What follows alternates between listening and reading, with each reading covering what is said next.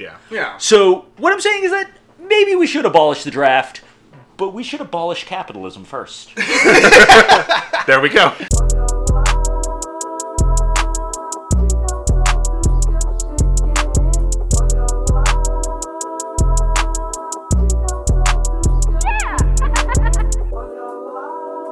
Hey everybody, this is All Sports Are Bad. I am Patrick on the internet. And I am Jake Whipple. And we are here with our first guest ever, Reuben Poling. Reuben Poling, fantasy author, sports writer.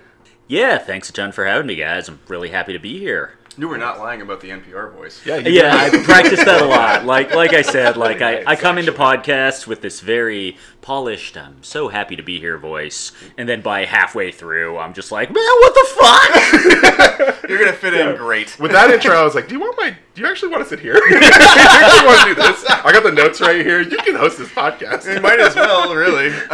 You want to tell us a little bit about yourself before we get going? Like, do you have anything you want to plug?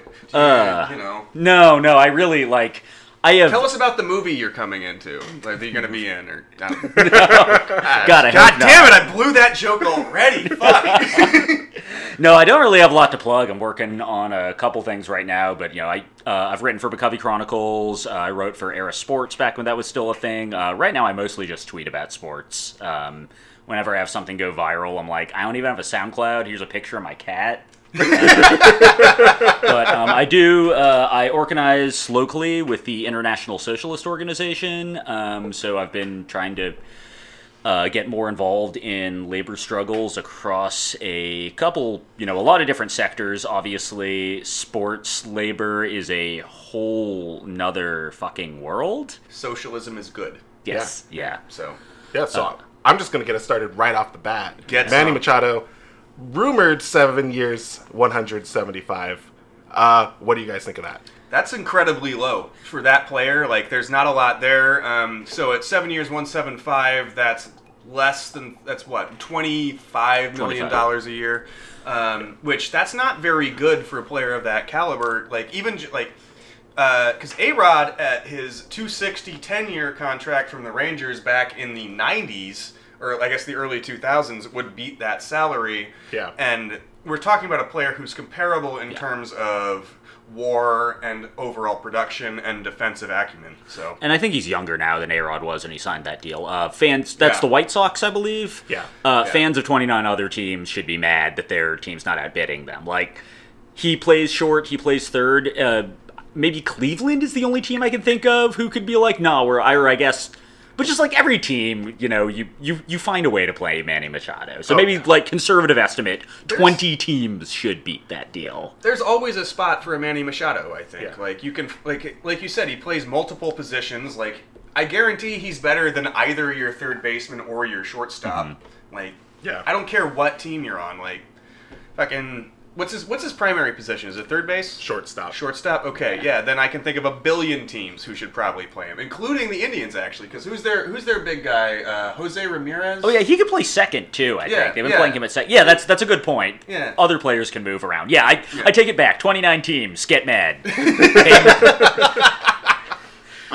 I feel like everyone could. Most teams could use him. I don't know about the Dodgers so much because it'd be difficult if Corey Seager comes back. Yeah, he'll find a way. He's still better than Corey Seager, and That's Corey true. Seager can't figure out how to catch balls thrown to him by other guys at first. Like, or they could move Justin. They could move Justin Turner to second or something. Mm-hmm. Yeah. No sweat. Yeah, but I mean, I think the interesting story here is not just that Machado's getting lowballed, but the backlash from that, which was his agent coming out with a statement that refuted it and basically said that this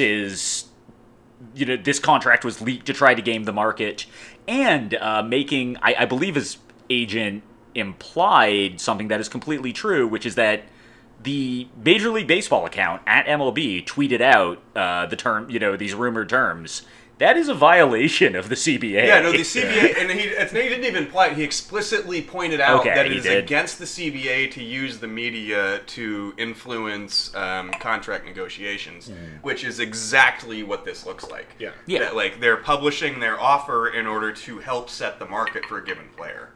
It's pretty incredible. I mean, it's such a disrespectful offer, and it just looks like these teams, or that these owners are just trying to set this market so low, so astronomically low. Like, I remember you talked about A-Rod and his contract. He was a 10-win player, but that was also back in like 1999. Yeah. So like, something like that. A 7-win player average is what he is, I believe. He should be making. This should be set at 350. At a minimum. Yeah. That's the starting point for a Manny Machado. Yeah. Maybe Bryce is down to 300. Yeah. But and then, like, this is the market the owners built for themselves. Like, nobody forced them to offer any of these deals to anybody. They just did it. And now they're mad that they fucked it up for themselves. Like, no, they can all definitely go to hell. Well, it's been the structure for so long that players are underpaid on the front end and overpaid on the back end. Like when Albert Pujols got that insane deal from the Angels, everyone was like, that deal's really stupid, because it was, because Albert Pujols was washed. Something like that. Way Jerry too much. Dipoto, man. But it's also like, you get it. Yeah, fuck Jerry Dipoto. Oh, Lord. Official stance, again.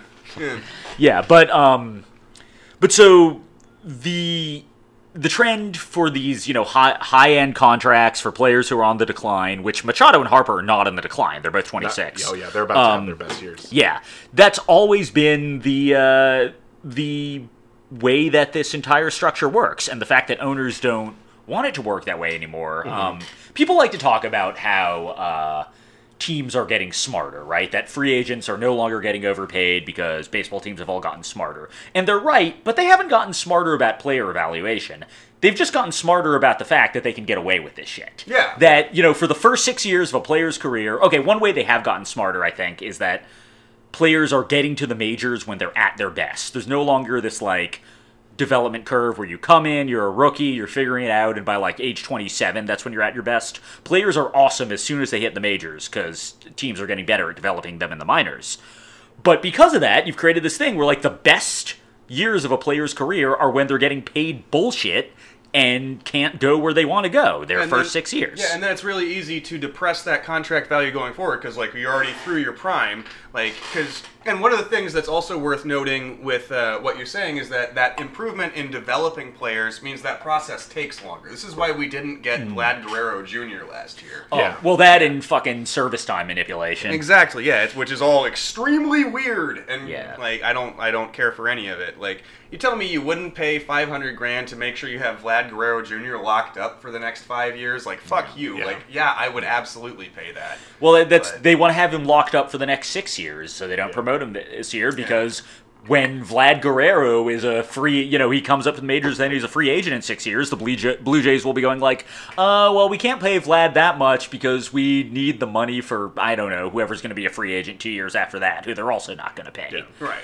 Which is where this is heading. Yeah, they wanted him for their where they foresee their window of competition to open, and which is not now. But you should want your best player. And it's also timing mathematics. It's about trying to they're trying to manipulate contracts so that everything is financially perfect for them in a given 3 to 4 year window when they see themselves being the most competitive. And it's not just the window. That's the thing is that any team's windows come along out of nowhere. Look at the Braves. They were garbage for a few years, and then last year, everything clicked. You can push windows open. You can extend how long they're open, but teams are more interested in holding the line on cost control because they've sold the fans that they have sold the fantasy of more wins in the future. Fans they've successfully gotten fans to be interested in that more than they are in actually winning games now.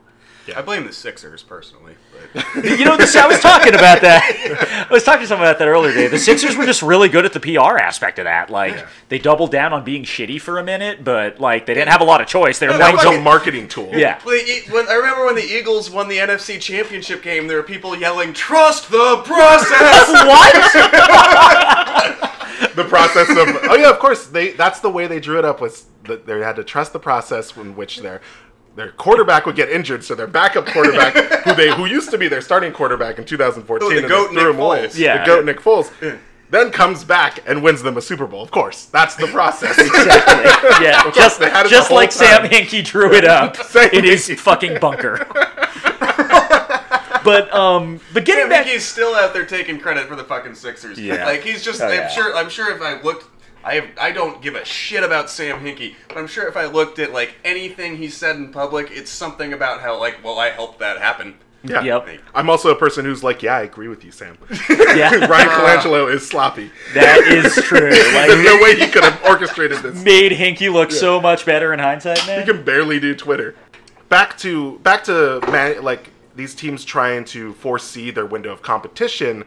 I think a lot of teams, like you said, the Braves. The 2010 San Francisco Giants were one of those teams where they were an Aubrey Huff and an Andres Torres basically away, and then a Buster Posey from being the world champions. Right. They went from 2009 where they won 86 games, 88 games. Yeah, they were in it up till like the last couple weeks, but they were not a team anyone was taking seriously.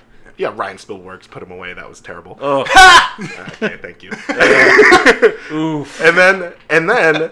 All it took was a couple good players. Juan Uribe. Actually, Juan Uribe was good the year before that, so they already had him. Juan Uribe is awesome, and I will fight anyone who says otherwise. Yeah. So basically, all they needed to do was bring up Buster Posey, and not wait. You know, and not wait until later on to bring him up. Like what was it, September or August or something when they could have. Yeah. And it got him a title. Yeah. Well, and they put themselves in that position, like something we miss a lot. It's easy from a fan perspective, especially, a modern fan perspective where everyone's brains are fucking poisoned by fantasy sports and out of the park and everything, that people fantasize about being GMs now instead of players. Isn't that weird? It's fucking demented, because that's man. me. Hey, I was doing that shit back in 2006 playing fucking NFL 2K NFL 2K5, and all I would do was run a franchise and draft people, and then they would murder everybody, and I never actually played any of the games. All I did was just manipulate the system. Yeah, right. So, we are a generation of fans that thinks like that, and part of how that conditioned us is to view sports that actually happen on the field as an outcome of what front offices are doing. We look at everything in terms of the design. I've literally had conversations with Giants fans. I am a Giants fan, and with others talking about how the team got lucky to win 3 in 5 years, and all the things that they didn't. It's somehow the fact that Aubrey Huff was amazing in 2010 is a strike against them because they didn't plan on that, and just this shit happens, man. Yeah. Sports are weird. And it's not I'm saying it's a outcome of random chance, but it's not random, it's the players. Hey man, every once in a while fucking Brady Anderson hits 50 home runs. Yeah, the players have agency in this shit. They make themselves better. Michael Brantley's whole career is just every year that's good, that he has it's good, it's how? Yeah. How'd you do it? And occasionally Chris Davis makes a run at the single season home run record. I don't know. So a way for teams to be competitive, assuming that they actually want to be competitive, which you can't really assume anymore, is to just put themselves in position for a couple things to go right. You become the 2010 Giants because you build a 85 win team, and then all of a sudden Andres Torres is just I'm Willie Mays now. What's up? Yeah. Yeah, there they are. These are the things that baseball teams are not looking at becoming anymore. They're not hoping. They don't. Because the downside of being an 85 win team that doesn't get a surprise all-star is not worth it to them. Not when they can just be we're just gonna suck. We're just gonna suck and get some draft picks and tweet about them a lot, and we'll still make a bunch of money. But here's the thing: is that's starting to fuck up their whole system. Because they have there is a draft pick currently for the A's, Kyler Murray, who we've talked about before, sort of in an aside, and Kyler Murray is a Heisman-winning quarterback now for the University of Oklahoma. He's projected as a first-round draft pick. He was already a first-round draft pick by the Oakland A's, and if he is then drafted by let's just say, for the sake of argument, that he goes number 1 overall and receives exactly the same contract terms that the previous number 1 draft pick, Baker Mayfield, also a quarterback, same size, same skill set, received. He would then get $4 million more than his signing bonus with the A's. And if he goes to the A's, he gets, what we're talking about, 4 years in the minors where he's under a development contract. This kid's already in his early 20s, which means by the time, as we were talking about, by the time he hits his prime, those are his best years. Yeah. And when he actually has a chance to negotiate for a second contract, people are going to be talking about him coming down. Yeah. So for him to go to the NFL, honestly, if he can be a first-round pick, it makes more sense. He'll get paid more. He has to give the A's back $4.6 million, which that blows. But by the same token, his financial future for the next 4 years on that contract are well secured. So I don't know. Like, what do you guys think? Like, what do we do about this? Kyler Murray is going to make all he asked for, $10 million more, essentially. Right. Yeah, is what he was trying to leverage. That's not that hard to do, and Even Major League from the Baseball fucking was willing A's. to do Yeah, it. even Yeah. from the A's. Yeah. Like even from John J. Fisher was worth like what, $7.2 billion. Yeah, all the small market teams. I hate that fucking term. They're all rich. Sure. They're all owned by insanely rich assholes who just could write off the entire expense of running a baseball team.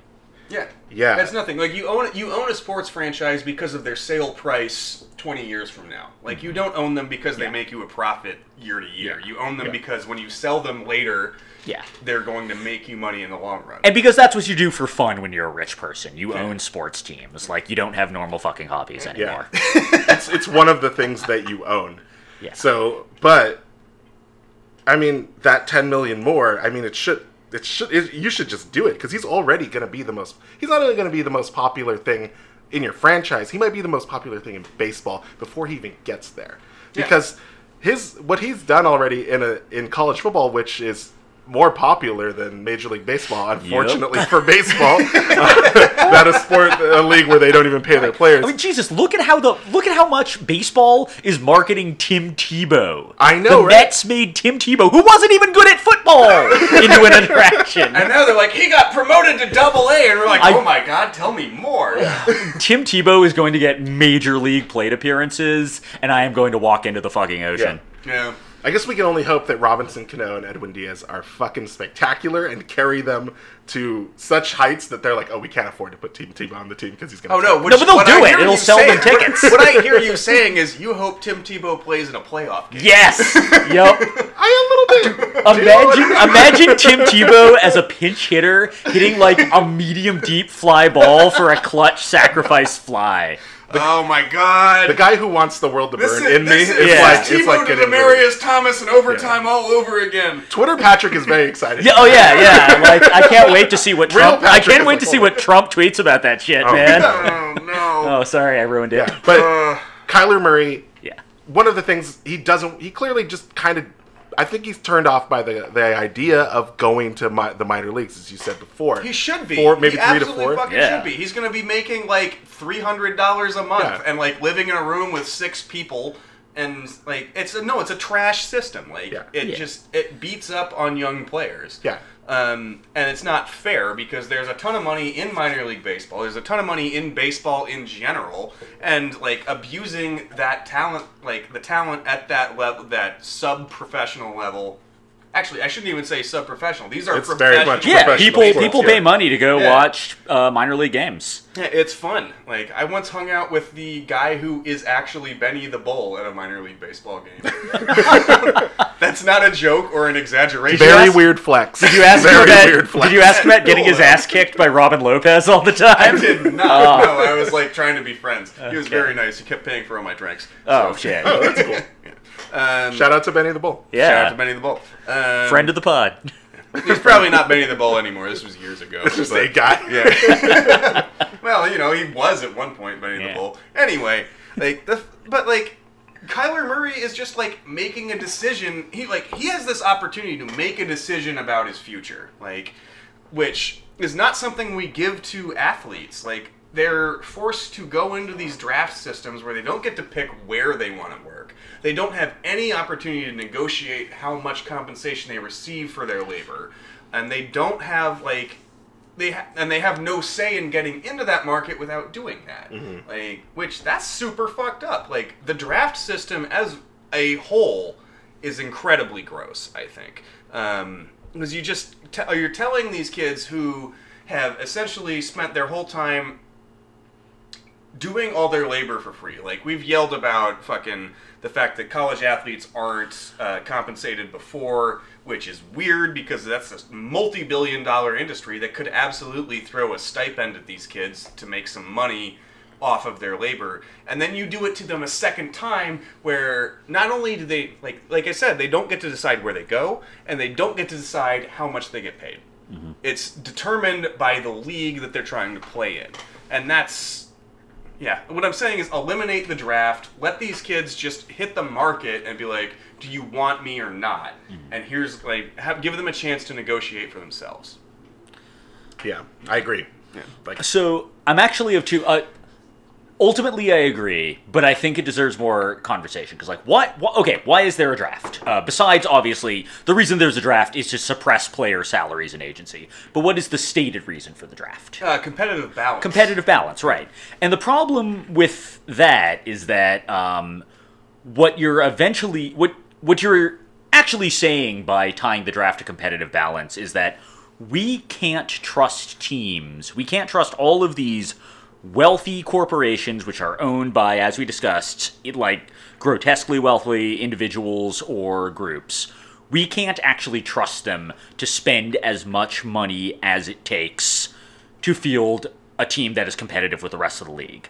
They don't actually want to put the resources into that. So we have to put these structures into place. We have to artificially establish a way by which these teams can be competitive to keep up the pretense that somehow some of them can't afford to remain competitive, which is ludicrous bullshit. I don't think it is a controversial stance, at least on this podcast and its listeners, to say, pro player, anti-owner, every fucking time. Oh, yeah. No, that's... always boo the owner. I will back you up on that. Yeah. That is the basis for most of our episodes. Yeah. Yeah, but... I think it's worth considering how we're actually... What that position actually means materially. Because we can talk a lot about baseball players not getting their fair share, which is 100% true, unless you're one of the two... So baseball players aren't getting their fair share because their fair share is a ridiculous amount of money. Yeah, it's a lot of money. Yeah. Baseball revenues, we covered this last week a little bit, but they're at record highs. Yeah. Even adjusted for inflation. And their salary, or what they're paying their players, is down against last year by a sizable amount. Right. And that's adjusted against what each team is paying. Down 18%. $18 million. Oh, $18 million. Yeah, Shit. $18 million. Well, there's your fucking Kyler Murray money. Yeah, exactly. Yeah, you can't.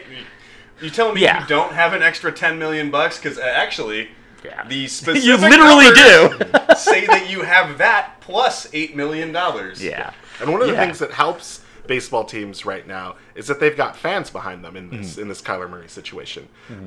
A lot of the backlash towards this is anti Kyler Murray. It's that he's selfish. Yeah, it's that he wants too much, and these smart baseball fans have basically lost touch with I guess the realities of being a human being and wanting control over your own career. But it's very much helping these teams. Win these situations. Franchises are winning the PR war, absolutely. Yeah, they very much are. And that is, I think, a failing in this. So in this particular case, it's a failing of the MLB Players Union. One of the things that is always going to be, well, I won't say always because who knows what might happen, but right now that is a difficulty for baseball is that they can't get their shit together messaging-wise. Did you guys see that Yasmani Grandal quote in the last couple days? I don't think so. I did not. He took that a year and $18 million from the Brewers? He did. He took the Brewers contract slightly above the qualifying offer given to him by his previous team, who was the Dodgers. Maybe. Grandal was a Dodgers. Dodger. Rangers. Grandal was a Dodger because they couldn't play him in the playoffs, or they didn't want to play him in the playoffs. Oh, right. Okay. So he gave this kind of muddled, or through his agent, this kind of muddled quote that basically boiled down to, I decided to take a 1-year deal with less security but more AAV because it's closer to the annual salaries that guys like Russell Martin and I forgot who else got before me, and I want to set the market for the guys who came after me. And there's some sense in that, especially talking about setting the market for the next guys, but it was just this really kind of incoherent, muddled thing that didn't really tie it into the overall struggle that free agents are facing. And ultimately, when it comes to winning the PR battle, you're not going to get a lot of sympathy for a guy who's being paid $18 million a year, even if he deserves more. No, That's like the actually, problem. this is the huge disconnect I think with sports salaries and like those of us who are fans is that we hear these numbers like, you know what I could do with $18 million a year? Yeah. Retire. Nothing. I could do nothing and it would be great. Yeah, but that's not actually how this works. Right. Because we're in, like, this system is built up to make a lot of people extremely rich. And when the players show up and like, I would also like to be extremely rich off of all this revenue and all this money, we somehow think they're the bad guys, but they're not. Like, they're just, like, they're trying to get their cut. And because, that's it. we see their salaries disclosed, we see them debated, we see them rumored, we see journalists and analysts talking about whether they're actually worth that money. When do you see, like, a TV talking head? When do you see Brian Kenny talking about how much money the owners of the Cubs make off of capital gains every year? Because it's a lot fucking more than they're paying Chris Bryant. Yeah, the Ricketts family is rich as fuck. Yeah, and so that's something that the Players Union could touch on, but they don't have that kind of unity. Because, I mean, and I think that's something, as pro-labor, always boo the owner sports fans that we need to remember, is that at the end of the day, we're not talking about Unite here. We're not talking about the SEIU or the Longshoremen or whatever. We're talking about the MLBPA, and they're representing a very small slice of very bizarre labor with its own internal problems. We haven't really talked that much about how fucked up it is that they don't represent minor leaguers at all, and how much they're kind of playing themselves in that case.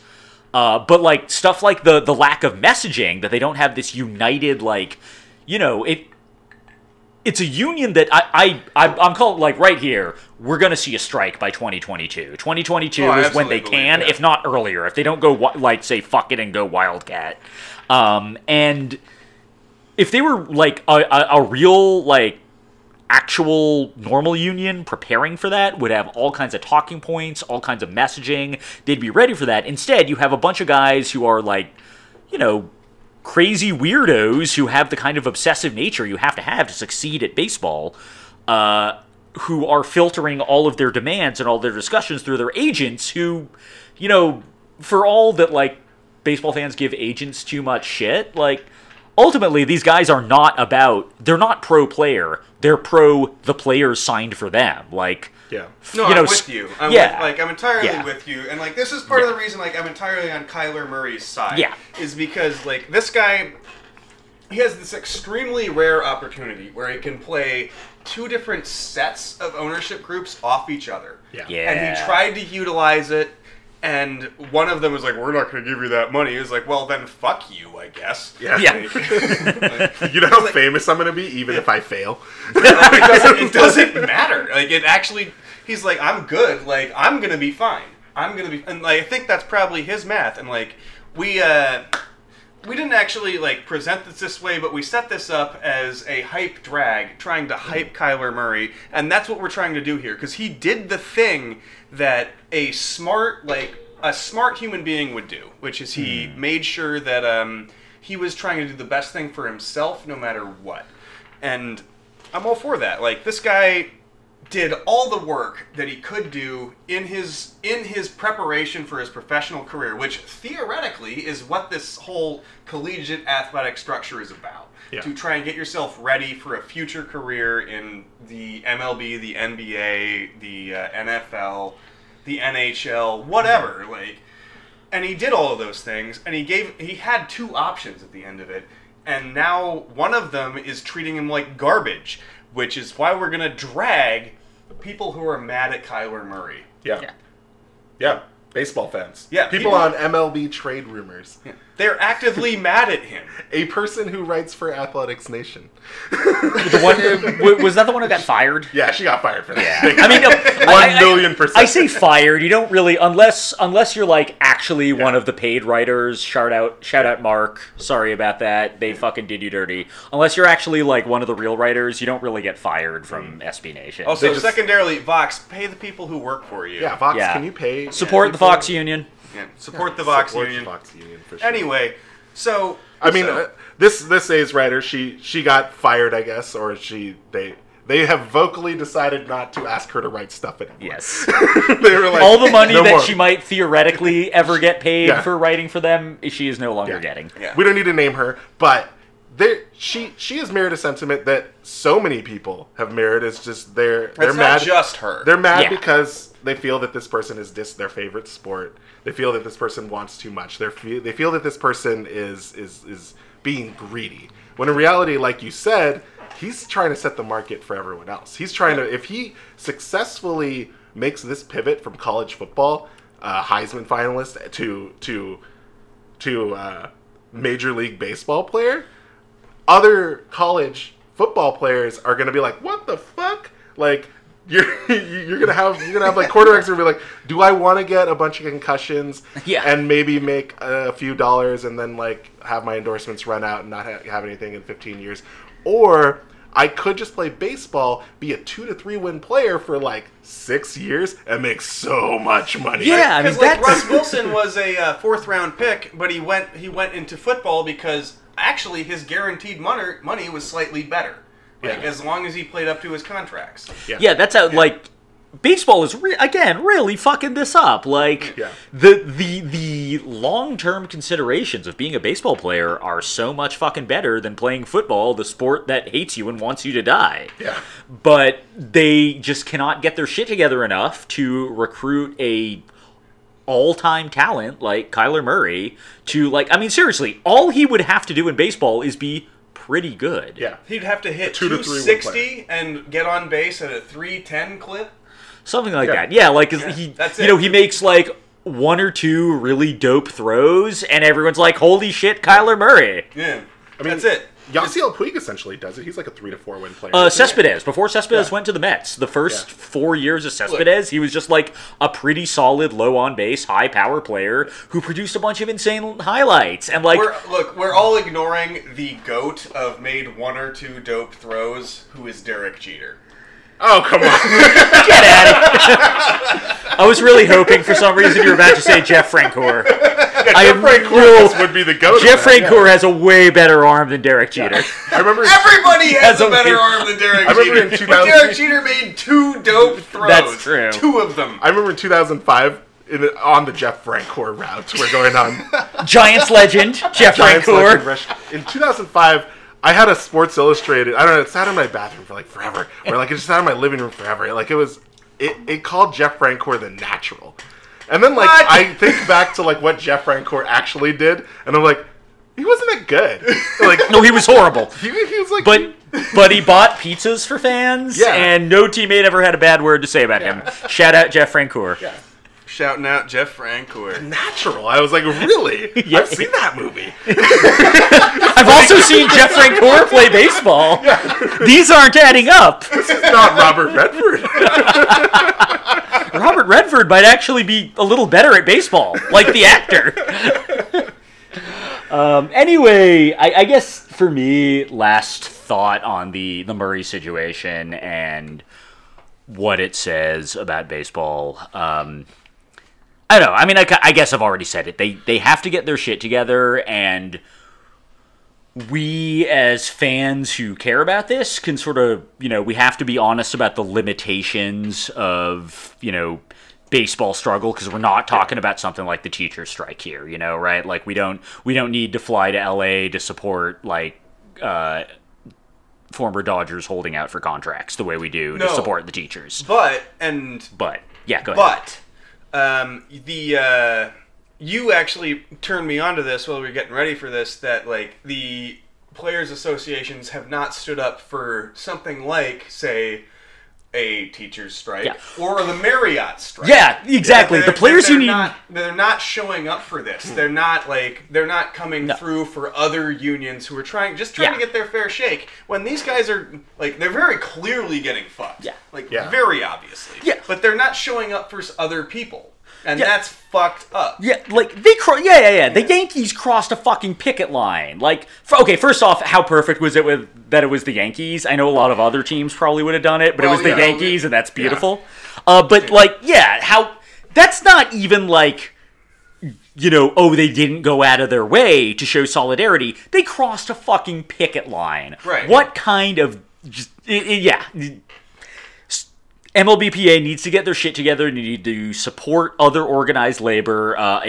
Donations to unite here. I mean, Jesus, can you imagine like fucking teachers down in LA out there on the lines, and like Clayton Kershaw shows up to hand out sandwiches? That'd be crazy. Yeah. That's a fucking giant PR win. What are these guys doing in the off season? They're hunting. Yeah. Get them away from the hunting for just a second and support another fucking union. You got 3 years to get it together. Yes. So, then I guess we're going to just add another drag to our drag list. Tony Clark.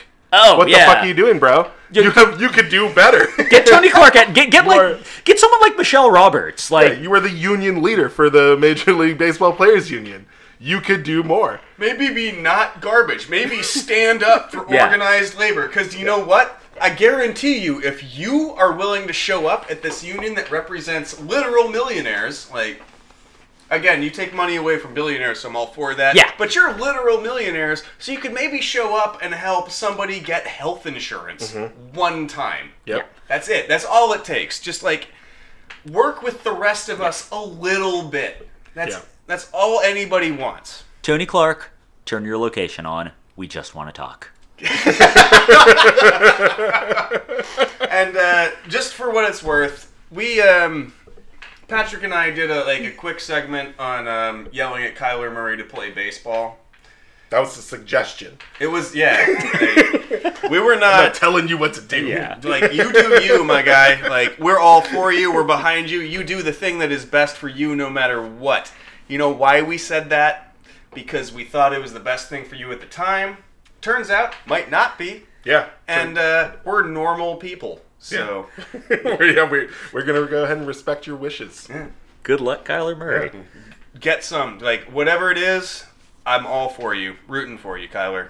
I do think you're wasting a real good baseball name if you go in the NFL. Kyler Murray is such a good It's up there with baseball name. Tuffy Go Switch. Oh man, that would be great in a home run call. Yeah. Kyler Murray going deep. Yeah. Oh hell yeah. No, it's great. It's phenomenal. But you know what? Kyler Murray for the touchdown. You can go deep in football too. Exactly. Yeah. It's all fine. That call is all purpose. Yeah. As deep as a James Harden double step back. And that's where we segue. And here we go. Captain Corny just made the segue. Ah, you jag. To the NBA Western beautiful. Conference. To the NBA Western Conference we go. All right, let's start with Harden. Not that fun to watch. No, I hate watching him. He but has he's his the greatest. moments. I will say I enjoy the maybe a travel step back a lot more than the hook and arm, drive in, have a seizure, get 2 free throws. I would prefer to watch that, yeah. but he does both of them with equal consistency. Yeah. I'm watching James Harden. It's a toss-up of whether or not he's just going to wait for someone to sort of put their arm out there and then just go, oh my god, my arms are up in the air, taking a shot. Yeah. Sort of. I hate it, but I kind of like it because it's basically how I play 2K. So, but also that's We've bad. had this conversation we've talked about this, but it's you shouldn't play basketball like I play 2K. Even if it's effective, that's embarrassing for everyone. Dude drives me nuts, but he's also literally the only player on his team, and they are one of the better teams in his conference. So I'm not I can't hate it. He's obviously now, James Harden is obviously the MVP. The Rockets, obviously the MVP. The Rockets are in a situation right now where they might be in trouble because they can't come to contract extension terms with Daniel House. And before you say, who the fuck is Daniel House? That was my second thing I was going to say. Exactly. Yeah. That's where the Rockets are at. So, no, I mean, there's a lot of reasons to rag on James Harden for his play style and for just being a flaming disaster cartwheel in the playoffs every year.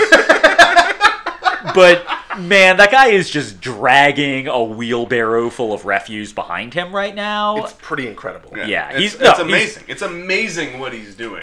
He's the MVP 43 games in. Yeah. Check back in April. There's no argument. There's no argument. Yeah. But do you remember Westbrook or Harden? Yeah, man, that was weird that was a thing. Obviously Russell Westbrook is in the balance a very good basketball player, but man, is he not on the level of all those guys we thought he was on the level of? It's No, it's a not mess. Not remotely. He's not even the best player on his team anymore. Paul George is better. Oh yeah, Paul George is better. MVP Dennis Schroeder has an argument. Dennis Schroeder is Dennis Schroeder is not. I'm just Yeah. fucking with you. I'm just Were fucking you with you. just testing to see if I I was paying literally attention? I was like, what if Dennis Schroeder's like player impact plus minus right now? This is bullshit. If I had my glasses on, I'd be like, no, this is bullshit. This is me trolling you because my trolling that I was going to use got ruined yesterday. Oh, yeah. Yeah. So I'm just going to go ahead and explain this as the outsider of this because I'm not Sure. a Nuggets or a Warriors fan, thank God. Hey, go to hell. It's pretty nice over here, man. I don't know. I'm having a nice time, actually. Yeah, I'm yeah, good. things are great. I'm pretty happy. LeBron James when he's healthy. Cool. That was actually like, I'm sorry, I didn't as know it you came out of my mouth, I was like, oh, that's dumb. So anyways, so what had happened was Reuben set up these, or not Reuben, Jake set up these notes, and he was like trolling the Warriors a little bit. He's a Nuggets fan. Reuben's a Warriors fan. You know, just give him the business. And then last night's game happens. Wow. Yeah. So I was in our weekly meeting in the International Socialist Organization every Tuesday, 7 p.m. at the Common Good Cafe. It's a great time. Come check it out. But so I was in our meeting talking about the teachers' strike and upcoming marches for, the Women's March and MLK Day, all kinds of good stuff. But I was being a terrible comrade because I kept looking at my phone and just going like, what the fuck is going on? So the Warriors blew the fucking doors off the Nuggets. They beat them 142 to 111. Like, it's not like... It's not even like the Nuggets played that badly. Yeah. Like, No, the Nuggets scored... So, I think the Nuggets scored 38 points in the first quarter. They did. They It's shot just- over 50%, and they were down double digits. Yeah, no, like, it just turns out the Warriors dropped 51 in the first. Quarter. Yeah, they shot over 60% from the field for the game. They made well more than half of their three-point attempts, and the game was at its closest at tip-off. And then just no one ever looked back. Like, Yeah. the Warriors just destroyed them. They scored 142, and Steph and KD didn't play the fourth quarter. Yeah, no, it was just a, yeah. Yeah. It was a whole thing, and I had so many things that I was going to do, like finish sentences with what if, yeah. I had all these ideas, and they ruined all of it. You know what's fucked up is this whole Warriors era kind of started with the Nuggets in 2013. Yeah, in that first round series. Because Iggy, basically the Warriors beat the Nuggets in the first round series in 2013, and then Andre Iguodala was like, fuck the Nuggets, like, I'm going to go over here because it seems like they have a decent idea about how to build a basketball team. It turns out Andre Iguodala was right. Yes. Like, like, what if I didn't have to guard Steph? What if I was on his team? Yeah. Wasn't his exact quote something like, oh, these guys actually want to win? Yeah. It was something Something very, like very, that. like, I mean, very he was basic, but feuding. very, like, He was mean. feuding with George Karl because he's a good NBA player, and that's what happens. Yeah, no, like, the second you're, like, sort of good at basketball and, like, your coach is George Karl, you don't like George Karl, and that's pretty much it. Yeah, but yeah, that was the launching pad. So I'm glad that the Nuggets are a thing again. The Nuggets are. We were talking about this a while back, right? That like we were trying to figure out why the Nuggets are good because obviously they have Jokic, but then they just have like a bunch of guys who are good at basketball, but it's kind of hard to identify exactly how. Team defense, and they're playing to their strengths, I guess. They Like, play they're playing really fast. well as a unit, like. I don't know, and I think Jokic is is by most metrics should be an MVP candidate. He should be. He is. And he's also like currently like 12th in front court MVP like all-star voting, which is ridiculous. Like he's one of the best front court players in the NBA, and there is no argument about this. Of the three major value metrics, he is, and I'm just shooting off the top of my head, so I may be wrong. He's top 10 in all of them. So player impact rating, player impact, he's up there. ESPN RPM, he's up there in the top 10. And VORP, he's obviously up there in the top 10. Like, he is... Yeah.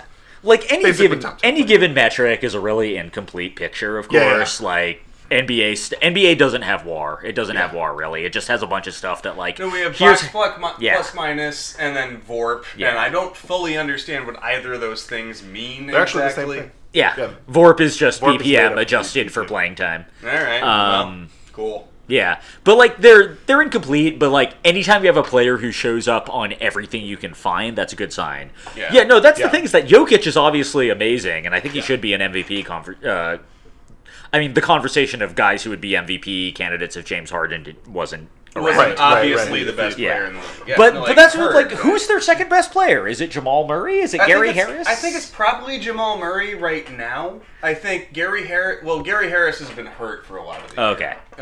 And then Paul Millsap is just like that's my same reaction every time I remember Paul Millsap is on the Nuggets. It's like, oh yeah. But like fucking Monte Morris is having a great year. Who? Fucking me too. Again, Juancho Hernan Gomez is having an excellent year. Fucking Mason Plumlee is having a fucking all-star caliber year. Like his current VORP is 2.5. No, he's 1.3. That's pretty good. That's very good.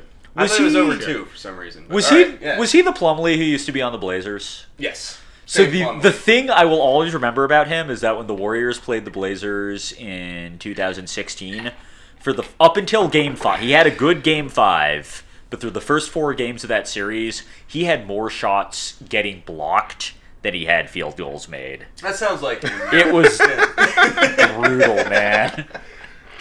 But I'm glad he's thriving now. Like doing great. He's doing great. Yeah. The Plumlees and the Zellers, bad things always happen to them, but Mason Plumlee's having a great year. I'm kind of bummed they don't have a feud. Like, the Plumlees and the Zellers should be like the Hatfields and the McCoys. Yeah, no shit. Oh, my God. You're here in my team, I see. Yeah, like, Plumlees or Zellers, any of you who are listening to this, you want to step out start some shit. Yeah.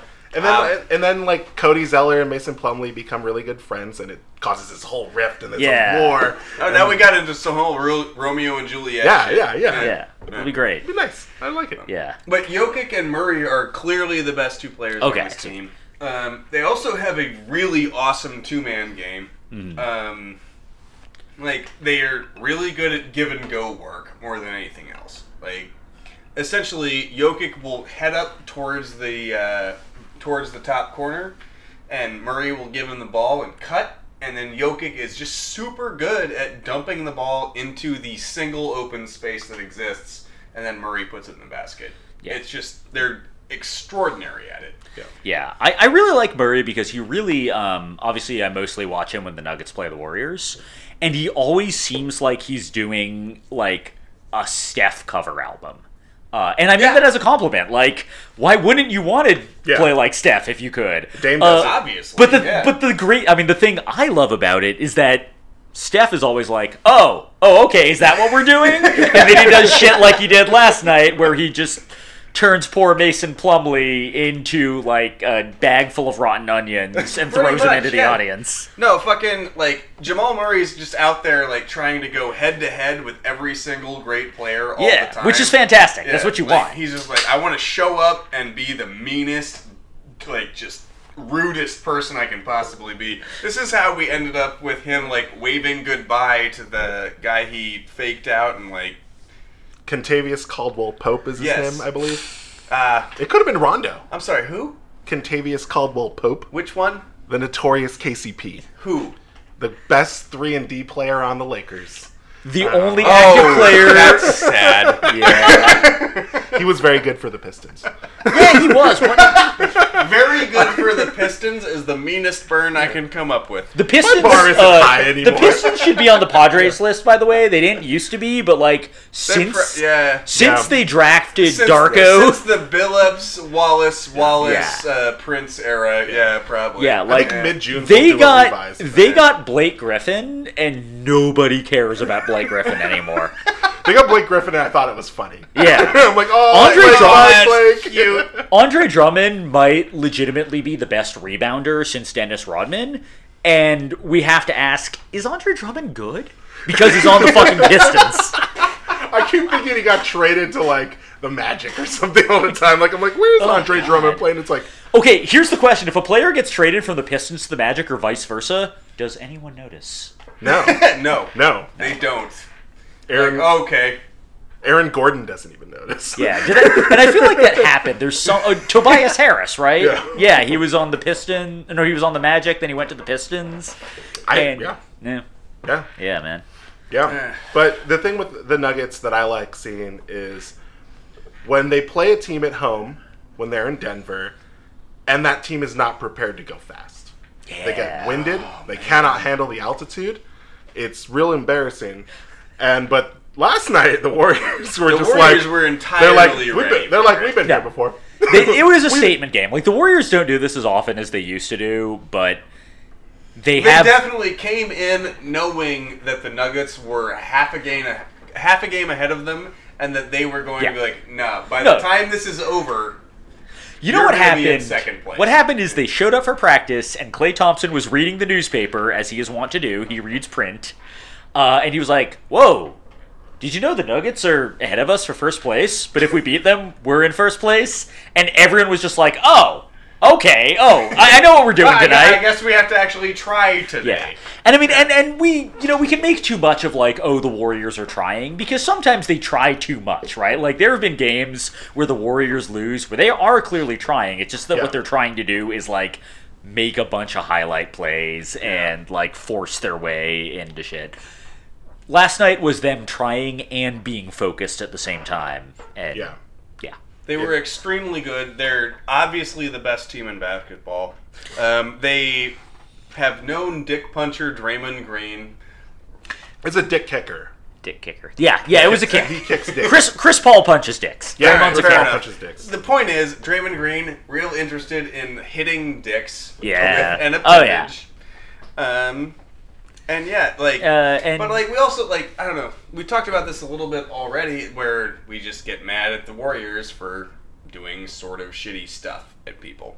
But their owner, Joe Lacob, is his name, which seems like a misspelling somehow. Nope, no, that's right. It's no, right. you know what that Joe Lacob is definitely a name of like an Eastern European Jewish family that was like, we need to make our name sound less obviously Jewish so we can get hired. It's the same thing my grandparents did. But yeah, he seems to believe he personally invented the concept of small ball. He is a venture capitalist, most famous for giving money to Autotrader.com. He once told a reporter that he had some real fun with the Larry O'Brien. Oh yeah, Joe Lacob did fuck stuff with the Larry. Joe Lacob's balls have been on the Larry O'Brien trophy. I feel like that's not the worst thing in the world, though. I mean, whatever. Like, I'm sure worse shit has happened to the Stanley Cup. Yeah, the Stanley Cup has definitely seen some shit. It's carried some stuff. However, Joe Lacob has two friends in professional sports. They're general managers, and they are the general managers of the Athletics and the Padres. Really? Yeah. I did not. I'm reading it, but I did not believe it. Friends. Who's the manager of the Padres? Jed Hoyer? Who cares? Nobody cares who the Towers? manager of the Padres is. Towers? Yeah, no, it's not Jed Hoyer anymore. It's Towers. We gotta look that up. Joe Lacob also named his dogs after Ayn Rand characters. Ew. Yeah, no, for real. I can't remember which characters. It's like. Oh, that's so funny. I assume it's John Galt, but I feel like he might be like a deep cut John guy. and Galt. No, I feel like he's the kind of fucking weirdo who might name them after deep cut characters. Yeah, I would imagine so. This motherfucker, like, he seems to think that, like, venture capitalists are the people who really are innovating because they give money to a guy with an idea. Yeah. No, this guy sucks. He's terrible. He sucks as a human being, absolutely. But unfortunately, I have to admit that he's good as an owner because he writes checks and wants to win. Like, that's all you want from an owner is someone who's going. Fair enough. Yeah, that's a good point. The Warriors might have if they keep KD and Klay going into next year, they're gonna. I think it might because their luxury tax bill will balloon to like $300 million total, and Joe Lacob will pay that because he's a crazy person who can only interact with other humans through defeating them. I've noticed he's a crazy person because he's teamed up with Peter Gruber, a film producer whose last good movie was Batman Returns in 1992. I really like that movie. It's a good movie. It was good. You know what? Do you know what Peter Gruber has done since then? Produce Lifetime movies. It's Goober, right? Not Gruber. Goober. It's Yeah. Goober. He's not related to the guys from Die Hard. No, he's not. He's not one of those. Yeah. I bet you make a lot of money for a little effort doing Lifetime movies. It's fucked up. It's probably true. But back to the idea that KD might leave. Oh, okay. I'm just going to go right back. He weirdly loves San Francisco. Yeah. He loves that city in ways that Steph has never even considered. I forget I think KD loves being the fucking center of attention more than he loves anything. Well, he's like a big. You remember when he put out the cupcake sneaker? Yeah. Well, those sneakers are really nice.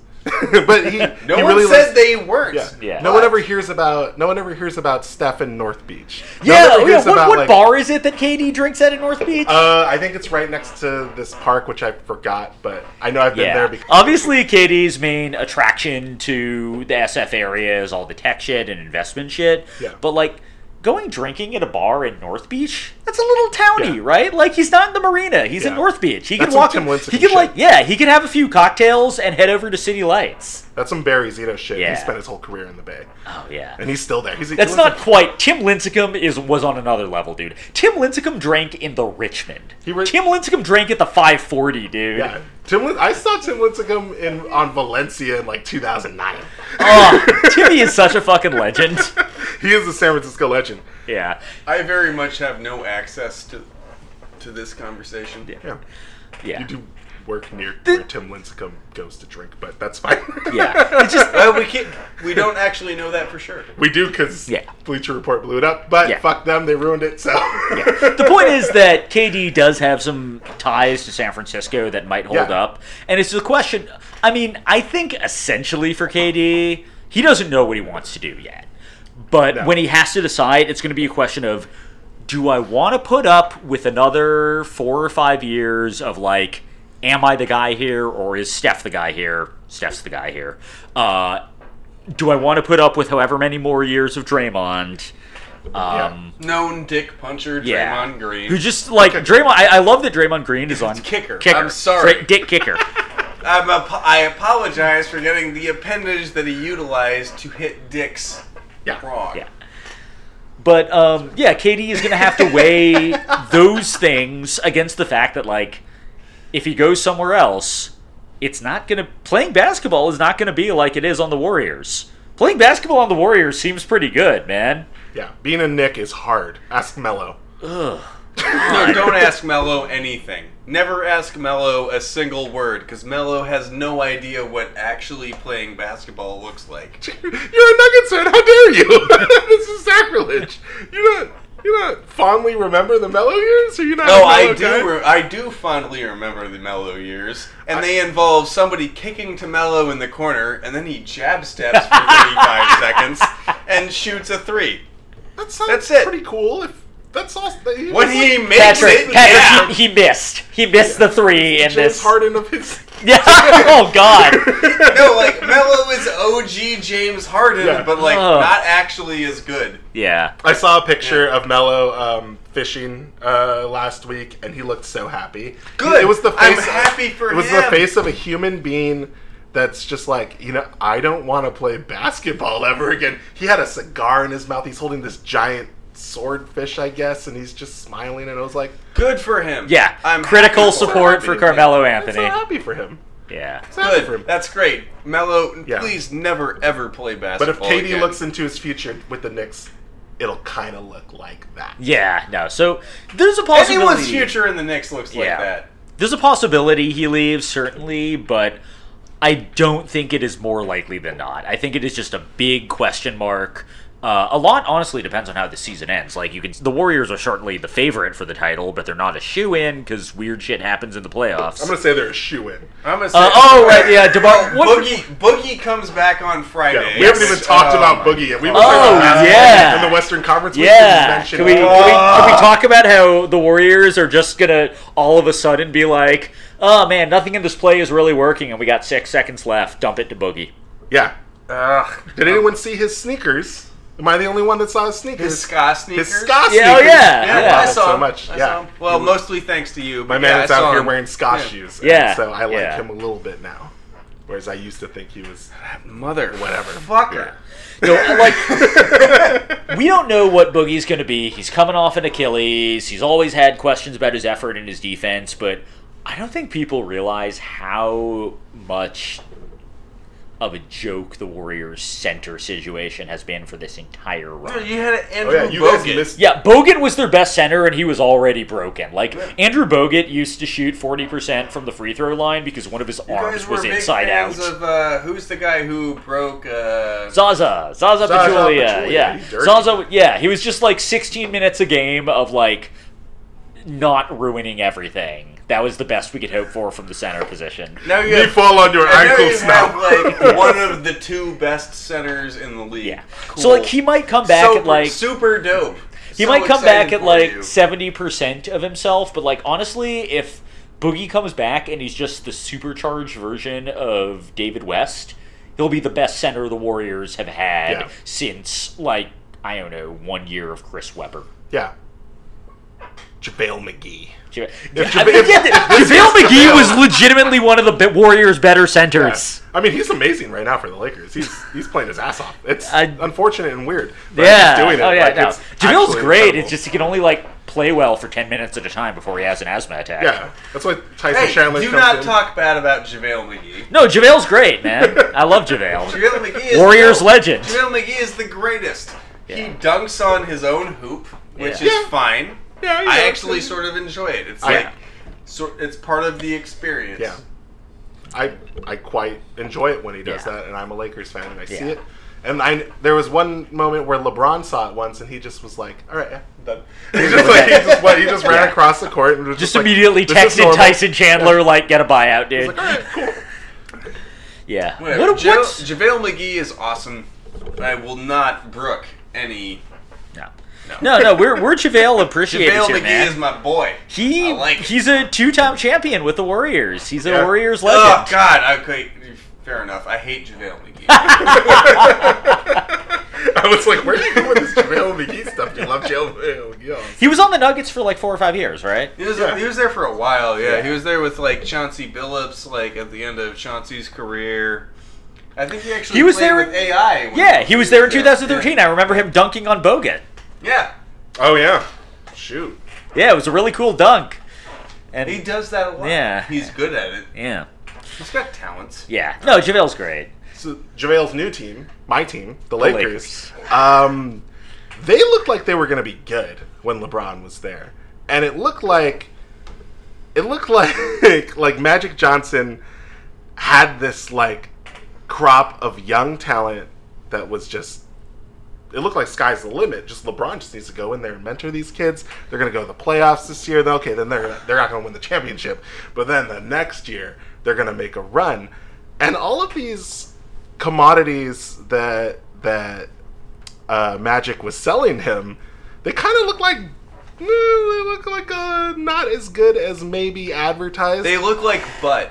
Yeah, Brandon Ingram Real bad. cannot He's play not off good. the ball. He's Lonzo pretty Ball. good. Tell me one nice thing about Lonzo Ball. Fills up the stat sheet pretty well sometimes. That's cool. He's got a good haircut. Lonzo Ball's hair is pretty good. He's pretty good hair. He Hold cut on. it all off though. Oh, did he? Oh, well, what the fuck, Lonzo? Yeah, Never he mind cut it then. off.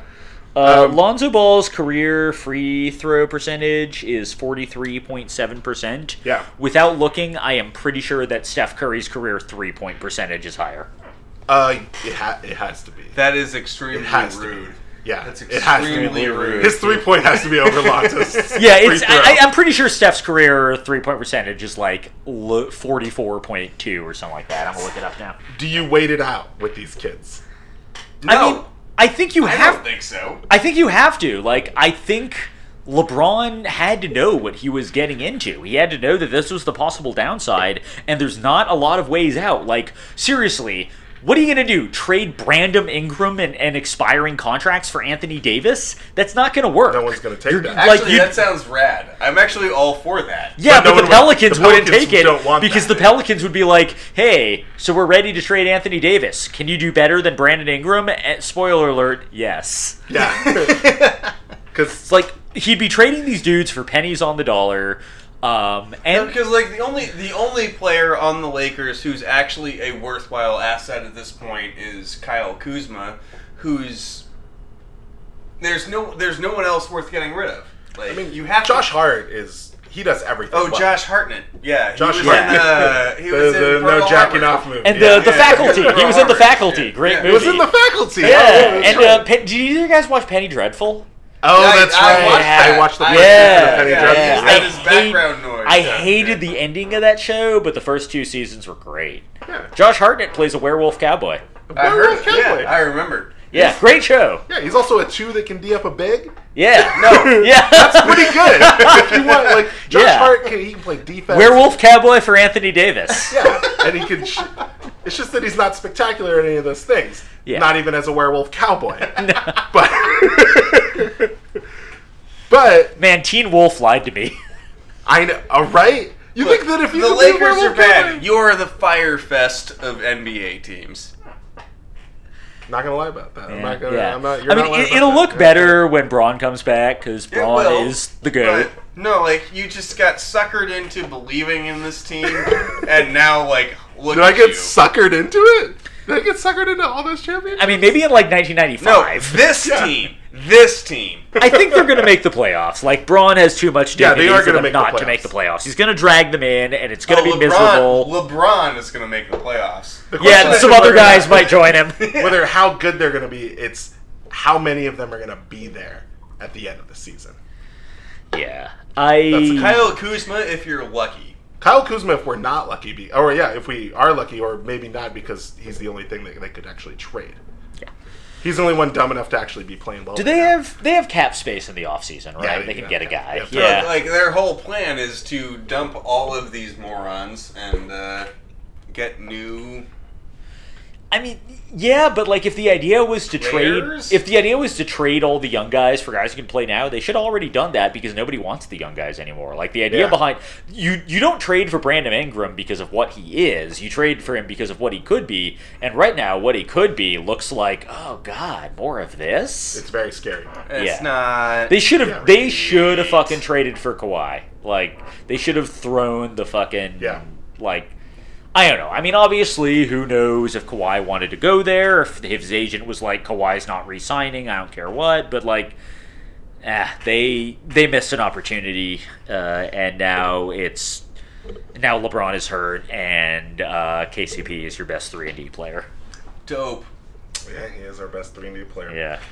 He's very good in Detroit. He used to be one of those guys where I was like, oh man, Steph's gonna have a tough night. Yeah.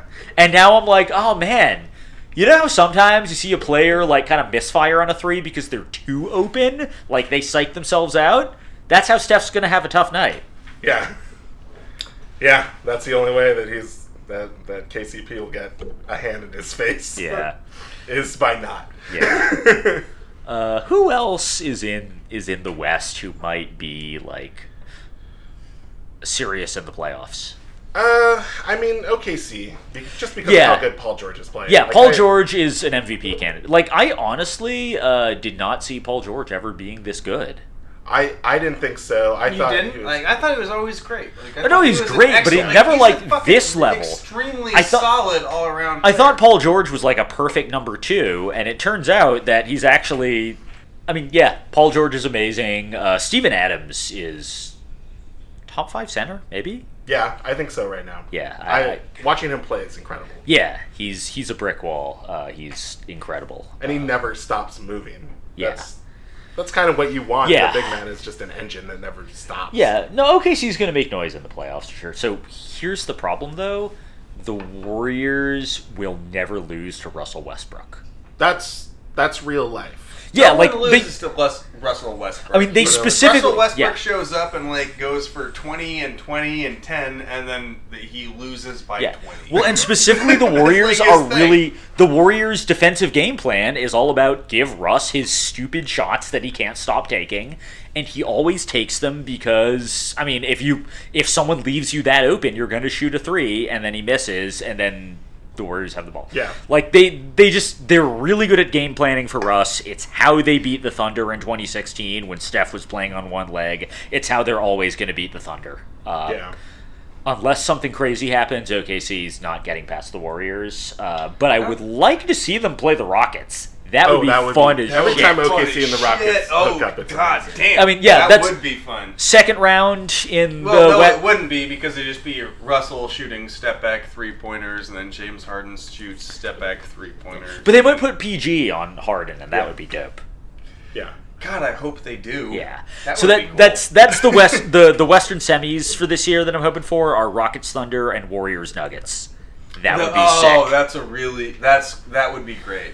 And really you great. can you can sub the Lakers for any of those teams just because it's always fun to watch LeBron, but those matchups would be awesome. I mean, when he's healthy, they're like a third, fourth place team because LeBron is LeBron James. Probably everybody is kind of glommed up together in the West right now. They really got to avoid that 8th seed because that just means you're going to get stomped on by the Warriors. Do that. Dude, I want to see the Kings get the 8th seed. I want a Warriors Kings first round. That would be so fun. That would be weird. For the 8th seed in the NBA just seems like a waste of time to me. Yeah. I mean, that's what you do when you're a team that just really wants to make the playoffs for once. Yeah, the Kings will fight for that 8th seed. They for sure will. And that whichever arena that they're playing in at the time will be fucking crazy. Yeah. It'll be nuts. Kings fans show up, man. They will make some ticket sales on those 2 games. Yeah. I'm shocked at as many Kings fans as I know that haven't just pivoted to Warriors fans yet. It's actually wow, that's impressive that you have shamelessly pivoted. Because no one would notice, dude. I wouldn't notice. You just be like, I'm a Boogie loyalist. It's great. You can figure that out one way or another. You do not have to like the Kings. They like the Kings, and I respect that. Yeah, salute. Shout out Kings fans. Yeah, shout out to Kings fans. Shout out Kings fans. Your team's not good enough for NBA refs to fix a game for you or a series, but you're pretty good. I'm a dickhead. Damn, man. Fucking douche. Damn. All right. Good podcast. Speaking of douchebags, who did you want to drag? Oh, I want to drag fucking Donald Trump, which... We don't normally do political shit, and this is not political shit. Wait, we don't do political shit? We do 100% political shit. Yeah, but we do it sort of tangentially. I literally said we should abolish capitalism earlier in this episode. Yeah, that was the first 15 minutes. We were 15 minutes in. Well, obviously, yes, abolish capitalism. Yeah. But Donald Trump had the Clemson football team, I gotta do the air quotes that no one can see. National champion Clemson football team. Because fuck the whole system with the NCAA. Whatever. Nobody fucking cares. But he had Clemson to the White House to come eat dinner, and he served them literally Wendy's, McDonald's, Burger King, and pizza. And... I've talked before about how I used to work for a football team on the medical staff, and when we would get back on the bus after taking a 30-point loss, they would drive us over to the closest Mickey D's and hand every single person on the bus a sack with 2 cold McJuniors and a cold fish fillet on it. And that was lunch as we drove the 4 to 5 hours back to campus. So this motherfucker decided that was an okay way to feed the fucking national champs, which, no. If I had to sit there and eat the food that someone gave me when we just took an L, where I had to deal with taping up a bunch of angry football players who are getting the shit kicked out of them. Donald Trump has clearly never touched a football team in his entire life. He has no idea what it's like to be on one of these teams. He has no idea what's happening. He has no idea what it's like to actually try to feed 70 people in a room. Yeah. I mean, guaranteed he wouldn't do this if it was a hockey team. No. Or a baseball team. No. When the Chicago Cubs went, did he give him McDonald's? I mean, he might because he thinks that shit is good. Yeah. No, it seems like him. It seems like him. But fucking, no. This is not okay. You do not just feed people the shit that they have when you have to get back on the bus and drive back to campus and... I mean, you know what it is it? It is right-wing virtue signaling. It is that fucking phrase they always throw around, virtue signaling, where you apparently, like, it's a bad thing to, like, do anything in public that displays you might not be a total piece of shit. But the ostensible idea behind it is that you are showing your, doing something just to show your values in public. And that's what it is. It is Trump showing in public, like, my values are, like, eating fucking cold-ass filet of fish. Yeah. Like, cool. it's just... super dope, my guy. But you know what? Anybody who's ever actually been on a bus with a football team already had that shit. Yeah. And to show up at the goddamn White House and be served that is disgusting. After beating Alabama. Yeah. Which I've heard is very hard. That's really difficult. I've been told it's very difficult. You had to sit through an Imagine Dragons halftime show. Ooh, man. Lil Wayne was bad. Oh my god, it's so bad. Imagine Dragons and Cold Wendy's? Fuck. And then you win the game. Yeah. And then you're like, okay, I guess I'll go to the White House and see this idiot. Maybe I'll get some lobster and steak out of the deal. Nope. Maybe I'll get a prime rib. Who knows? Room temperature Baconator. Maybe I'll